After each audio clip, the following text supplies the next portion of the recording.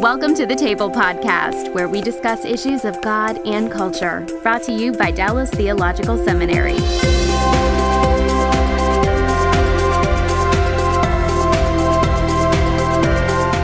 Welcome to the Table Podcast, where we discuss issues of God and culture. I'm Mikel Del Rosario, Project Manager for Cultural Engagement at Dallas Theological Seminary. And our topic today is understanding the Passion Week, the days leading up to Easter in the life of Jesus. I have three guests today. Dr. Darrell Bock, Senior Research Professor of New Testament at Dallas Seminary and Executive Director for Cultural Engagement at the Hendricks Center. Welcome, Darrell. It's my pleasure to be here. We also have Mark Bailey, President of Dallas Theological Seminary and Senior Professor of Bible Exposition. Welcome, Mark. Great to be with you. And Jim Allman. Jim Allman is a Professor of Old Testament Studies here at the seminary. Thanks. Thank you. Yeah, thanks for being here. Well, the way we want to approach our conversation today on the Passion Week is thinking about people who are at these family gatherings around Easter time, and at least for me, these spiritual conversations tend to find me, your skeptical relatives, your friends. And so we want to talk about the meaning, the significance, and the truth of some of these key events in the life of Jesus as we move into the Easter story, so that we can help our friends at church, our family members, and even our skeptical friends understand the significance and the meaning of these events. So just going to dive right in, and I want to start by talking about the Last Supper. The Last Supper. And Jim, I want to ask you, how Jesus reoriented this meal, so how we can understand that, So if I can ask you to steal a line from the youngest Jewish kid, how is this meal different from other meals? There's some significant changes that occur. One of the problems is we don't know a whole lot about how the Seder went in the first century. The present Seder goes well back into history, but it's not clear that it goes all the way back to the first century. So we're not sure what all went on, but one thing that was common throughout the history of Passover was they told the story of the Exodus.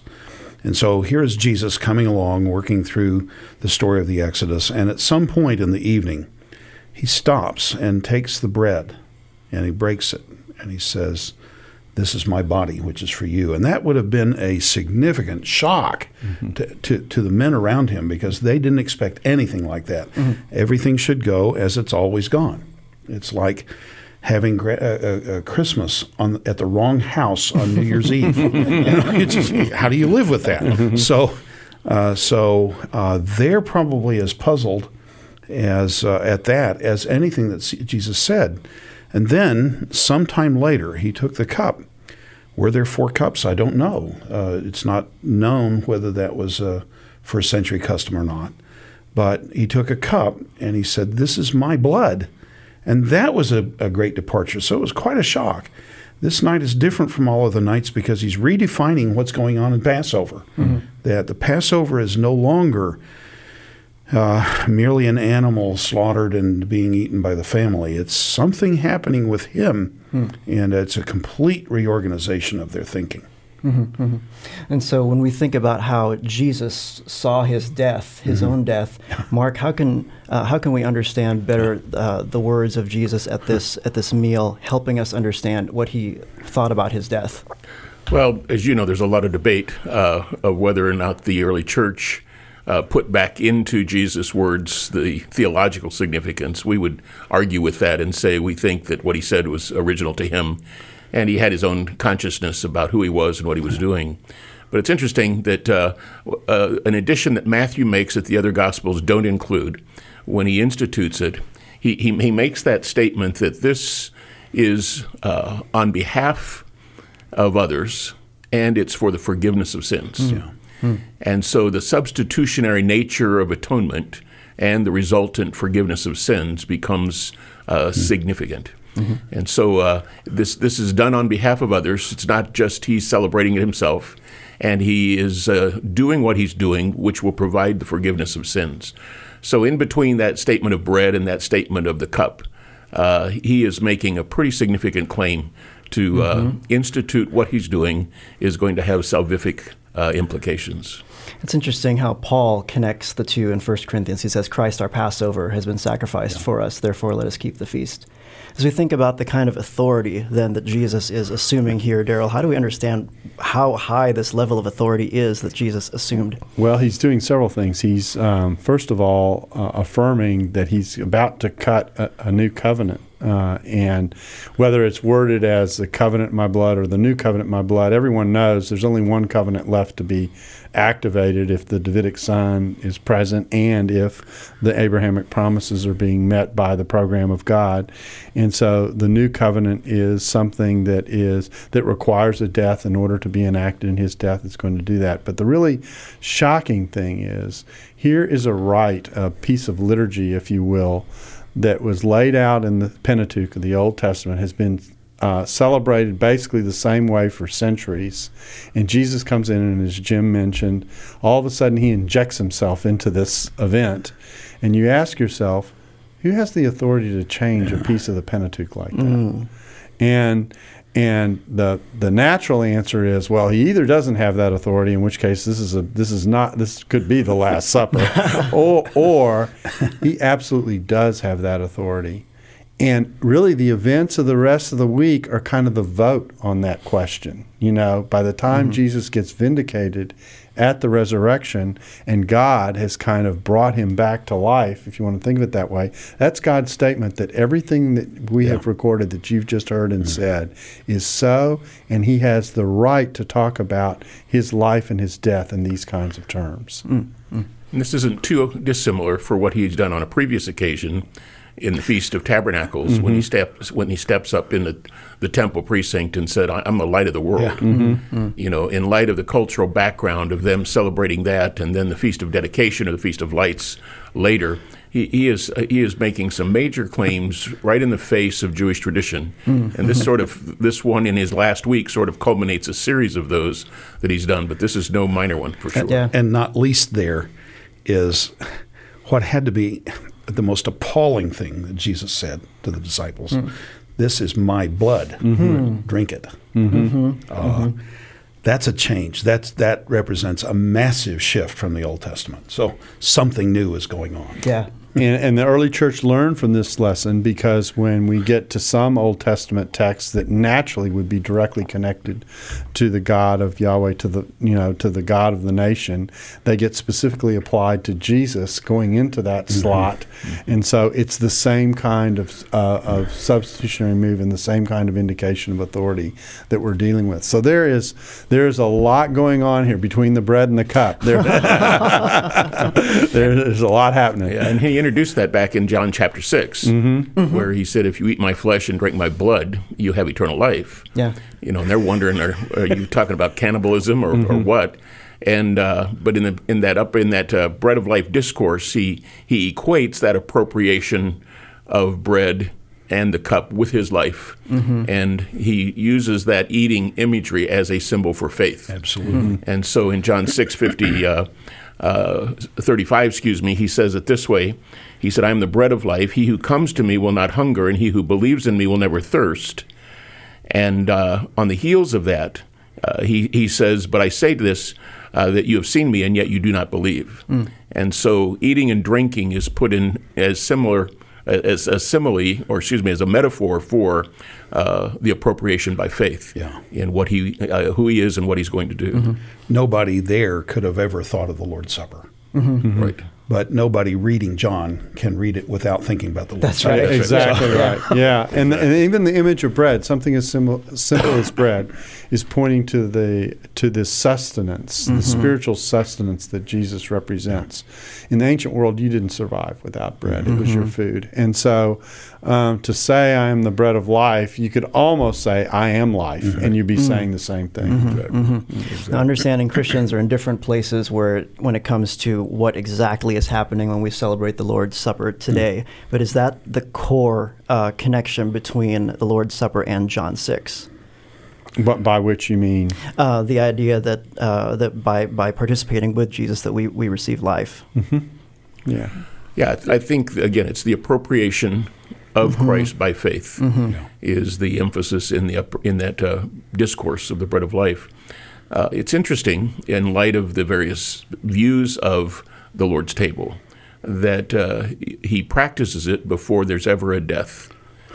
And which raises the question of what does it really mean then? Mm-hmm. Did they participate the night before he dies, and what does that mean for theological conclusions with regard to that? Mm-hmm. There's other podcasts that we've done on the different views of the Lord's table, so we won't repeat all of that here. But the fact that he interjects the truth of it in John 6, mm-hmm. and he practices it with his disciples with the Passover meal before he ever dies, says something to the effect of what this means mm-hmm. and how it should be taken. Now, when we think about the Passover in terms of remembrance, when Jesus said, do this in remembrance of me, how would a Jewish person think about the kind of remembering that was going on and what might have Jesus meant by that? It's a fascinating concept in the Old Testament and the New. I always start this by saying, when in Genesis 8, God remembered Noah, mm-hmm. had he forgotten him? And the answer is, couldn't be. It's not an option. So what does it mean for God to remember Noah?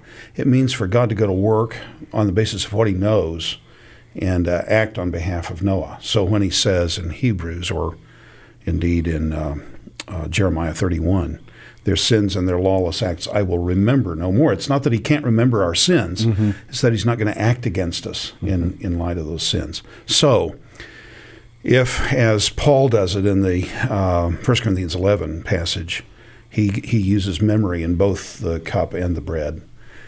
Do this to remember me. Mm-hmm. The point is, if the application of the blood of a bull can cleanse someone from contact with the dead, Hebrews 9 says, how much more shall the blood of Christ cleanse our conscience from dead works to serve the living God? Mm-hmm. So if I can take the cup at the table and walk away with a defiled conscience, I'm not remembering Jesus because mm-hmm. I'm not acting upon what I know. I'm not trusting the truth of the value of the blood of Christ. So to remember is to act upon what you know. So to so respond to the work of Christ that even though you may not have a clean conscience, you don't act like you don't. You act like Christ's blood is more powerful, more truthful than your own conscience is. Mm-hmm. And take it serious and live in light of the mm-hmm. fact. Mm-hmm. So there's a sense of active participation absolutely, there. It's kind of like, hey, we were all on Mount Sinai together, and mm-hmm. I came out of Egypt. Yeah. And so Jesus is applying that kind of thing. That's the Passover idea, but mm-hmm. when we come into the Lord's Supper, this memory issue is critical. You must, for an Israelite, you remember that you were part of Israel, and you're to think of yourself as having participated personally in mm-hmm. that event.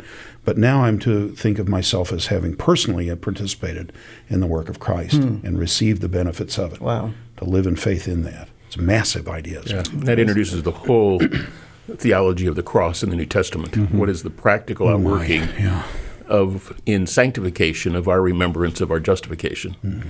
In terms of he died, he bore our sins on his own body on the tree, that we might die to sin and live, for righteousness. Yes. So the practical outworking. And so I think, Jim, like you said, coming to the table, the contemplation of that is all that this means, all that it took. I can never forget, and I must remember, because that'll change the way I live. And that's why to come with any other thought is coming, as Paul says in 1 Corinthians 11, unworthily. Mm-hmm. And we bring judgment to ourselves. Why? Because we have dismissed our concept of sinfulness. We've dismissed the concept of his saviorhood, and we've missed the whole point of coming to that event. And the powerful thought, another powerful thought that strikes me is my very right to sit at the table and take that bread and that cup is the product of his having taken my place, that the only reason I have the right to do this is because of what he's done. And then the flip side of it is you ask what forgiveness of sins is for, and you're thinking Jewishly, well, it cleanses the vessel in some sense so that now the Spirit can reside in the person, make them a saint, to use Paul's word. Or a temple. Or a temple, right. And in the midst of that, then, they are sanctified and set apart, and so they're launched out into a direction that is supposed to be the product of what what it is they're remembering. So they're not only remembering Jesus' death, they should be also meditating on what Jesus' death is for, and that is to mold and shape them into the men and women of God He calls us to be. Well, let's move on now to Jesus standing before the Jewish leadership. And Daryl, I can never call this a trial in front of you. This is Jesus' Jewish examination. Right. If that's not a trial, could you explain to us kind of what this is all about? It's not a trial because in the end, the Jewish leadership cannot issue a verdict that leads to a conclusion of the matter. They're simply gathering the material that justifies their taking a charge to Pilate, who ultimately has the legal responsibility to decide whether Jesus is crucified or not. And so we often call it a trial. That's shorthand for what's going on because there is a kind of examination. But I like to equate it with kind of like a grand jury investigation. We're justifying why we can take this charge to Pilate. And the key thing here is the Jewish leadership's got to get this right. The worst thing that would happen would be to be examining this, take it to Pilate, and Pilate look at the evidence and say, no, don't think I should do anything with him here. I'm going to let him go. That would have been a public relations nightmare for the Jewish leadership. So they're very careful, actually, about how they go about this. Even though the text says they bring forward false witnesses, they've got to get, at least to be somewhat plausible, a charge that Pilate's going to swallow, or else the entire exercise is a waste of time. And so probably one of the key moment here is when Jesus is asked if he is in fact the Christ. And in Mark 14:61, the high priest questioned him. He said, "Are you the Christ, the Son of the Blessed One?" "I am," said Jesus, "and you will see the Son of Man sitting at the right hand of the power and coming with the clouds of heaven." Now I think at a minimum he's saying, yes, I'm the Messiah. I'm the Son of God. But there's three texts that I want us to take a look at that can help us understand just all that's going on in this verse. And the first one I want to ask about is, Jim, I want to ask you about Psalm 110 and how that plays into this. Oh, my. Jesus, as far as the gospel record is concerned, first quoted it in Luke 20, in the event that's recounted in Luke 20. And it's at the end of somewhat of a debate between himself and the leaders of Israel, in which they're trying to undercut him. They're trying to make him look foolish before the people. When they've all done their best, he responds by saying, "I've got a question for you. Whose son is Messiah?" And they say, "David's." Well, David's a prophet. And speaking by the Spirit, David said, the Lord said to my master, sit at my right hand until I make your enemies the footstool of your feet. I'm thinking of the Hebrew text here. In Greek, he says, the Lord said to my Lord. And so you have to ask the question, well, what kind of person, and this is the question he asks them, what kind of person is this son of David that David calls him Lord? And they're not able to answer. But it comes back, and he uses that in Luke 22 then.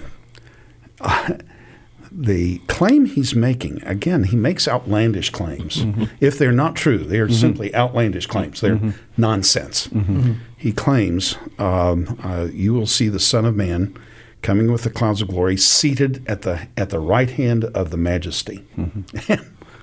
And the high priest tears his robes, which is a sign of having been confronted by heresy. And what else do we need? What other information do we need? They get the point. But he claims to be the one who is both son of David and master over David, who has the right to sit at the right hand of God. What kind of person is that? Nobody sits in God's presence. The 24 elders maybe sit in God's presence, but they fall on their faces often enough. So what other kind of person? They sit before the Lord. Who is this that sits with the Father on the right hand? And so he's making a claim that has to be answered. And another part of this that shows the tension is you're in a patriarchal society in which normally the deference goes to the ancestor. But here we're talking about a great grandson who gets the honor. So, he's asking, how does that happen? And if the deference declines generation by generation. He's too far down the road. That's right. So. There are lots of people in the queue in front of him. Isn't he really asking, how can David's son be David's Lord? That's exactly right. And what's interesting is when you pronounce this, let's assume that this is verbalized in a environment in which people are sensitive to how names are being used. When you go to do this in Greek or even perhaps in Hebrew, you're going to say it in a way in which the ambiguity of the two Lord terms is going to show up, because you're not going to pronounce the name of God in the midst of articulating the passage. And so there could well be a reflection of that custom going on in the way this has been rendered to us. Well, let's take a look at Daniel 7 now, because this whole idea of riding the clouds plays into this as well. And so, Mark, I want to ask you about Daniel 7:13, where Daniel has this vision: with the clouds of heaven there came one like a son of man. How does that help us understand what Jesus is alluding to here? Yeah, this comes in that great section where in the Daniel 7 account of the succession of kingdoms, after 4 Gentile kingdoms, now one comes who is totally different from and superior to. And there's some question as to whether he's coming from heaven to earth as one riding on the clouds. Others would say no, because he's going to present himself before the Ancient of Days. It's actually his ascension. So then comes the question, how can the one called the Son of Man, one approach the Ancient of Days and be given the right to rule in such a way that all worship comes to him? Right. That's the term. And in fact, let me read the text. It says, and I kept looking in the night visions, and behold, with the clouds of heaven, one like the Son of Man was coming, and he came up to the Ancient of Days and was presented before him. When this gets quoted in the Gospels, it's always in reference to the second coming. When he comes in the clouds at the second coming in all the gospel passages. But the question might be, is this an ascension to gain that control and that authority? And some have applied it to the ascension of Christ, because it's through the resurrection and the ascension that he declared him to be both Lord and Christ. And then the gospel expectation is, if I am who I am, and I am the Son of Man who will come on the clouds, then I've already, what's presupposed in Jesus' mind is I'm going to go get the authority and I'm going to come back. And that fits some of his other explanations. But regardless of whether he's coming from heaven as the Son of Man, and it's speaking of incarnation of the Son of Man, he says he was presented before him, and to him was given dominion, glory, and a kingdom, that all the peoples, nations, and men of every language might serve him. His dominion is an everlasting dominion which will not pass away, and his kingdom is one which will not be destroyed. The very term that's used in this passage is a term of worship. In the Aramaic section of Daniel, it's a term that's used of worship that's only worthy of deity. This episode is brought to you by the Truce Podcast. I'm sure you've been there. You're at an event, a dinner, a small group, and someone says something like, "If you're a Christian, you have to vote Republican." That raises an interesting question. How did evangelicals like me get to the place where we just assumed we'd all vote one way? This season on the Truce Podcast, we're diving deep into the complexity of the 1970s and 80s to understand how evangelicals tied themselves to the Republican Party.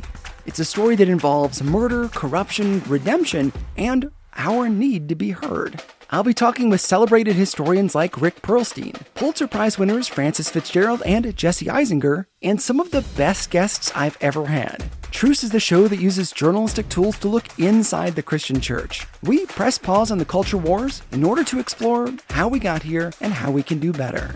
Subscribe to Truce anywhere you get podcasts or listen at trucepodcast.com. Interesting. So Daniel 7:13, and this idea that someone who rides the clouds is doing God stuff. That's not something that non-divine beings do. Is that right? Exactly. Yeah. Throughout the Old Testament, the riding of the clouds imagery is heavenly beings, who have access to heaven and the authority of heaven. And so one like the Son of Man, therefore we have a human being who has heavenly authority. And so that the images are both in terms of enthronement idea that he gets the authority to rule, and the ultimate eschatological return to exercise that rule. And so it's very much a strong argument for, obviously, the deity and the authority of Christ. Mm-hmm. We're seeing this authority just get ratcheted up higher and higher as we keep going here. Yeah. There's a text now that most people probably haven't heard of. It's First Enoch, and most of us don't have our devotions in First Enoch in the morning. But First Enoch 62 talks about this judgment day, and I want to read a brief passage, and Daryl, I'm going to ask you to help us with this. First Enoch 62, 3-5 says, "The high officials shall see how he sits on the throne of his glory. They'll be terrified. The pain will seize them, and they will see the Son of Man sitting on the throne of glory." Help us understand what this means for the Jewish leadership hearing this from Jesus. Well, the interesting thing about a text like this, is we're not suggesting it's scripture or anything, but it shows you how Jewish people were thinking about this category at the time. This text from First Enoch comes from a work, it's actually a composite work, of which one of the sections is called the Similitudes, or the Parables of Enoch, probably written in the turn between BC to AD. Some people even think that this was written in Galilee. Jim Charlesworth of Princeton and I edited a book together in which we talked about the origins of this text and where it comes from. And this was one of the things that we think is quite possible. And so the point is, if you want to know how the Son of Man figure is seen in the ancient times, and you want a Jewish text of the time to show you kind of what they're thinking about, that's it. So when Jim mentioned earlier the priest tears his robe, he's understanding what it is that Jesus is claiming. Now, he doesn't believe it, so he tears his robes, but he understands the claim. If Jesus is not who he claims to be, then what he's uttered is blasphemy. But if he is who he claims to be, then he's proclaiming that God's going to exalt him, and one day he's going to be their judge. So imagine the paraphrase that goes like this. You may think I'm on trial here and that I'm in trouble, but you can do with me whatever you want. One day God's going to vindicate me, and after that vindication, you're going to be looking into my eyes. That's a pretty powerful statement that he's making. And again, we're back to the question we asked earlier, which is, who's able to sit in God's presence and get away with it? And so all this is coming with this territory. So this is a very significant claim. It actually is the reason Jesus got crucified. He got crucified because he said this. What need do we have of other witnesses? This was the basis upon which they took the charge on to Pilate.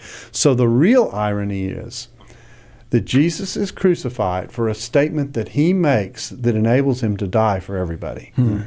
Now that is powerful and profound to reflect on. He really took himself to the cross. The irony, as I understand it, there were three ways you could commit blasphemy. You could commit blasphemy by adding to God what was not true of God. God's capricious, he's inconsistent. You could take away from God attributes, or you could be claiming equality with God. And so Jesus is, in one sense, claiming to be equal with God, having godly authority. And so the charge of blasphemy is almost on all sides of that. They're thinking that he's really done it. This is it. This is it. And the irony in the account is that in the religious trials, they are accusing him of blasphemy, when in reality, for them to deny him being deity is blasphemous itself. So they're accusing him of the very thing they're guilty of, which gives that substitutionary. The one who's being charged with blasphemy is actually going to die for those who are committing blasphemy. And the charge in the religious or in the political trials is treason, insurrection. And the irony, by the people saying we have no king but Caesar, they've actually committed the ultimate treason themselves as Jews, saying we worship, we will have Caesar as our king. Right. That's as treasonous as you could get, from a Jewish perspective. So the ironies are just full throughout the passages. Yeah, and this is why you call this the battle of the blasphemies, right? That's right, yeah. Because it's like this authority is just getting higher and higher. When they think they're offended now, Jesus brings the authority up even higher. There basically is a choice being put before them about what's going on here. The way I describe it is it's two trains on the same track headed in opposite directions that are eventually going to meet. And so you've got a claim of exaltation coming this way from Jesus. You've got a perception of blasphemy coming this way from the Jewish leadership. And in this trial, they clash. And then the question becomes, at a literary level in the text, who's right? Mm-hmm. Whose judgment about this is correct? And of course, the rest of the week is the play out on that, and we get God's vote with the empty tomb. Mm-hmm. So, and so, lo and behold, we get the exaltation that is the sign. Yes, Jesus made a claim of exaltation, and God exalted him. Mm-hmm. Now, in the words of that famous commercial, you make the call. So, Mark, you mentioned earlier this change of the charge from blasphemy to sedition when they get him to Pilate. Mm-hmm. Expand on that a little bit more. Why did they have to switch that up to bring him to Pilate? Well, I think it's if there's a couple of reasons. One, if we can't really prove him wrong, we've got to find a charge that the Romans will accept, because the Jews were not allowed to put somebody to death, even though the Herodians and the Pharisees had taken counsel earlier in his life. How could they get rid of him? So here's this religious political coalition again. We got to get rid of this guy somehow, some way. And so maybe we can get Rome upset. Maybe we can put the bite on Pilate and Herod to say this guy is so bad and he's going to lead a rebellion, and that's going to cause Rome to get upset. And so you guys better deal with this at a political level, like we've tried to do at a religious level. And I think it's the combination of those two that then escalates it from the Jewish leadership to the Roman authorities. Mm-hmm. Is it fair to say that his claim of messiahship can be translated to divine sonship, which can go to kingship, sure. which now it's sedition? Yeah. And in fact, Pilate will play with the Jews a little bit. Here's your king. Right. King of the Jews. Now, he's not big enough to trump Rome, but he's your king, isn't he? And he's going to play with that very idea. But that is the linkage. Mm-hmm. Why was it so important for them to bring him to Pilate at this time? It seems like they were pretty rushed to do it. Because Pilate was in town. They didn't. The less time they had to hold on to Jesus, because they didn't know what the popular reaction would be, the better. Mm-hmm. And the other thing that's interesting about this is that notice now that we've got a buffer in what happens to Jesus when we think about this historically. Who's the person who put Jesus into the Jewish leaders' hands? It's Judas, one of his own. Mm-hmm. Who's the one who takes care of Jesus on the other end when we get all done? It's Pilate. He's the one who gives the charge that leads to Jesus' crucifixion. So if you came to the Jewish leadership and said, you're responsible for Jesus' death, they go, wait a minute, slow down, okay? All right, one of his own turned him in, and Rome made the call. And so they've got insulation on both ends in terms of the events. Now, this has to happen, of course, because only Rome can crucify somebody. So they had to translate the religious charge into a political charge, because if you had come to Pilate and said, you know what, Jesus has blasphemed our religion, Pilate would have gone, so? Yeah, good for him. This is your problem, not mine, and it doesn't touch on Roman law. Mm-hmm. But the moment they come to him and say, he's claimed to be a king, and you didn't appoint him as a king. Mm-hmm. My joke is the Romans believed in law and order. You follow our law, or we'll put you in order. And so that's exactly what's going on here. Yeah. Well, we move now to Jesus' crucifixion, and there's a lot we could say about that, but I just want to key in on one of the more misunderstood parts of the account, where Jesus cries out, my God, why have you forsaken me?" Yeah. And on a simple reading of that, many people think, what is he? Is he thinking that Jesus, or rather that God has forsaken him, has really left him? But if we look at that as an allusion to Psalm 22, we find that there's more to the story than that. There's quite a lot more. In the first place, this is at the end of the hours of darkness that Jesus cries out. And it may well be that there are different approaches to this, but it may well be that God had forsaken him, and that's really the mystery of the atonement. What does that mean for God the Father to abandon God the Son? How can that happen? I don't even know what it means. I know the meaning of every word I just said. I just don't know what they all mean together.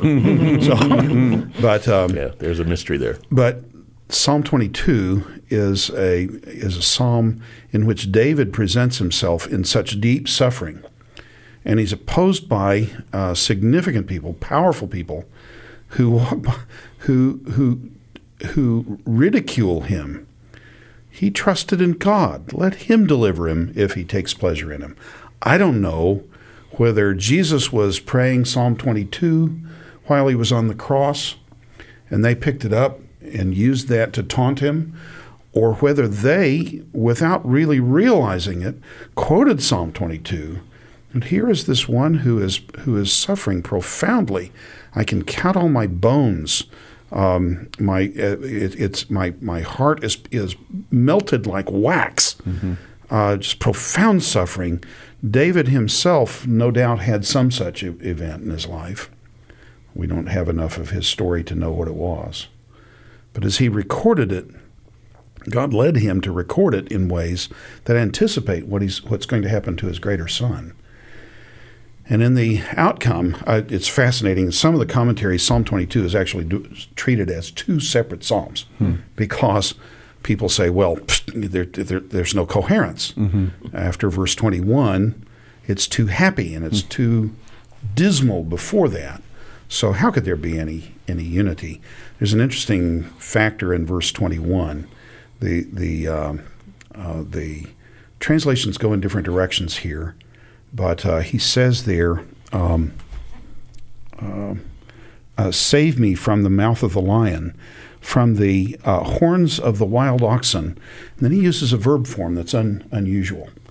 In Hebrew, we would normally translate it as an indicative. But there's a rare usage of this form that's treated as a request. And so some of our translations read, answer me from the horns of the wild oxen. But what if I should take it as an indicative, as it normally would be, instead of appealing to a rare usage of the form? So, save me from the mouth of the lion. From even on the point of the horns of the wild oxen, you have answered me.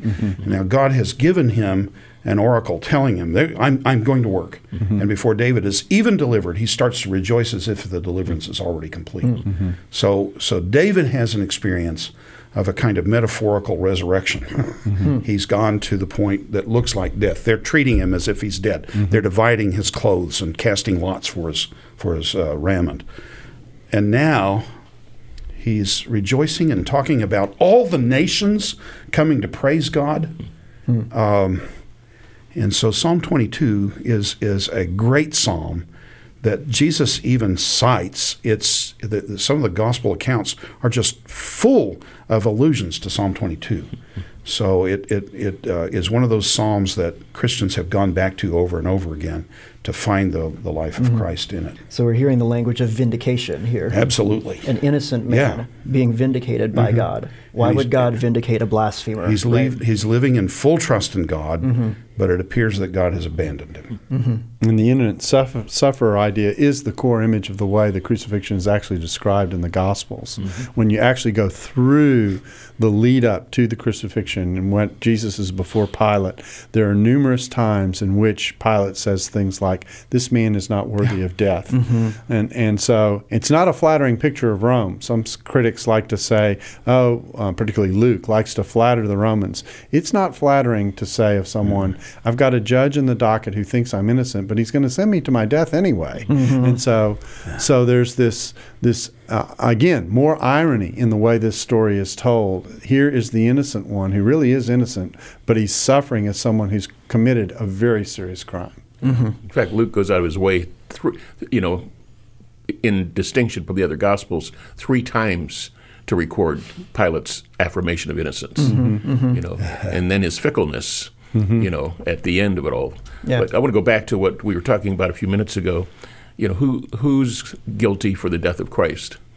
And the irony is that there's a Greek word, paradidomi, that's used, and it's used of Judas delivering him up. It's used of the religious leaders delivering him up. It's used of them delivering him up to the Roman soldiers who deliver him up to be crucified. And then you find in Romans 8, God did not spare his son, but delivered him up for us all. And God and Jesus in Galatians 2:20, where he loved me and delivered himself up for me. And ironically, as John says, quoting Jesus, no man takes my life from me, I lay it down on my own accord. But all of them did the same. The delivered up mentality comes all the way through. So you get Jew, Gentile, Judas, disciple, betrayer, denier, God the Father himself, and Jesus himself delivers himself up. Wow. And so the guilt coming from, who caused Jesus to go to the cross? The answer is yes. all of the above. On all fronts. Yeah. On all fronts, which, of course, is what, Peter says in Acts 4, that Jew, Gentile did exactly what God had predetermined would take place. And so the sovereignty of God supervising all of this for obviously salvation purposes is just marvelous. And we keep seeing this authority theme come up over and over again. He has the authority to lay it down and the authority to take it back up, And so now let's talk about the resurrection of Jesus. Early in the morning, some women woke up early to go to see Jesus in the tomb where he had been buried, but what they didn't know is that Jesus got up earlier than them. And so I'm going to ask you, Daryl, what is the significance of these first witnesses showing up at the tomb? Well, the real significance is that in the ancient world, normally speaking, a woman wouldn't count as a witness. So the flip side of this is, if this story were being made up and created, which is what some people claim, the public relations meeting for keeping hope alive, because we got a dead Messiah who's still dead. Crucified. Crucified. That's right. Yeah, that's right. He's not getting up from. If he goes through a crucifixion, he's not getting up from the dead. How do we do this? Well, and now we're going to make up a story to try and keep this hope alive. It would never have begun with women being the first witnesses to this event. That you would take a culturally questionable category, physical resurrection, tie it to witnesses who don't have cultural credibility in order to make your case that the culture should believe this happened. That would never be put together as a. So the reason the women are in the story is because they're in the story. Right. That's the only credible explanation for why they're being there. Women could only testify in very limited circumstances in the ancient world, in certain kinds of cases. That's it. Otherwise, their testimony didn't count for anything. So this is a countercultural move that, interestingly enough, it's so countercultural that it shows that this story is not made up, that there's something going on here that caused the disciples to absolutely change their mood from being despondent and in despair to now having all kinds of joy and a realization that something really significant had gone on. And of course, that significance is the vindication of who Jesus is. We often at Easter preach the idea that he's alive and one day we'll be alive. But the real message of Easter at its core is God vindicated Jesus and showed him to be who he was, so that everything else that we talk about on Easter actually does matter. And talk about the tomb being in Jerusalem. How does that, just the physical location of the tomb, further enhance this evidence? Well, in the first place, it's probably not in Jerusalem. In Jewish cities, they never had burials in the city. It was always outside. So it was at Jerusalem, perhaps would be a good way to say it. Right. I've seen two kinds of tomb from the first century. One is a tomb that they have niches. It's kind of a central open space, and then they dig back into the rock and slide the body back in until it has deteriorated, and then gather up the bones. In the first century, put in a bone box.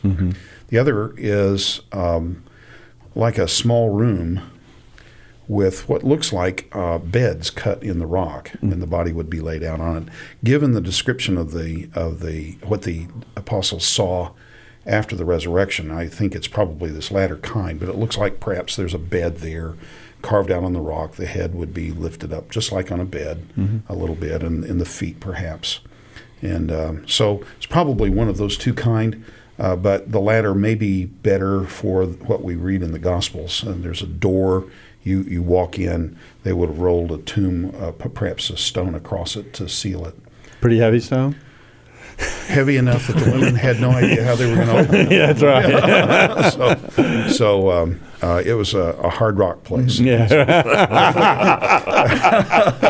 for the resurrection reports to go out in Jerusalem, even though the tomb was not in Jerusalem itself, the tomb was located fairly close to there, not some far away place that no one could go check this out. Just outside the city gate, probably. Right. And it would have been probably a fairly well-known place.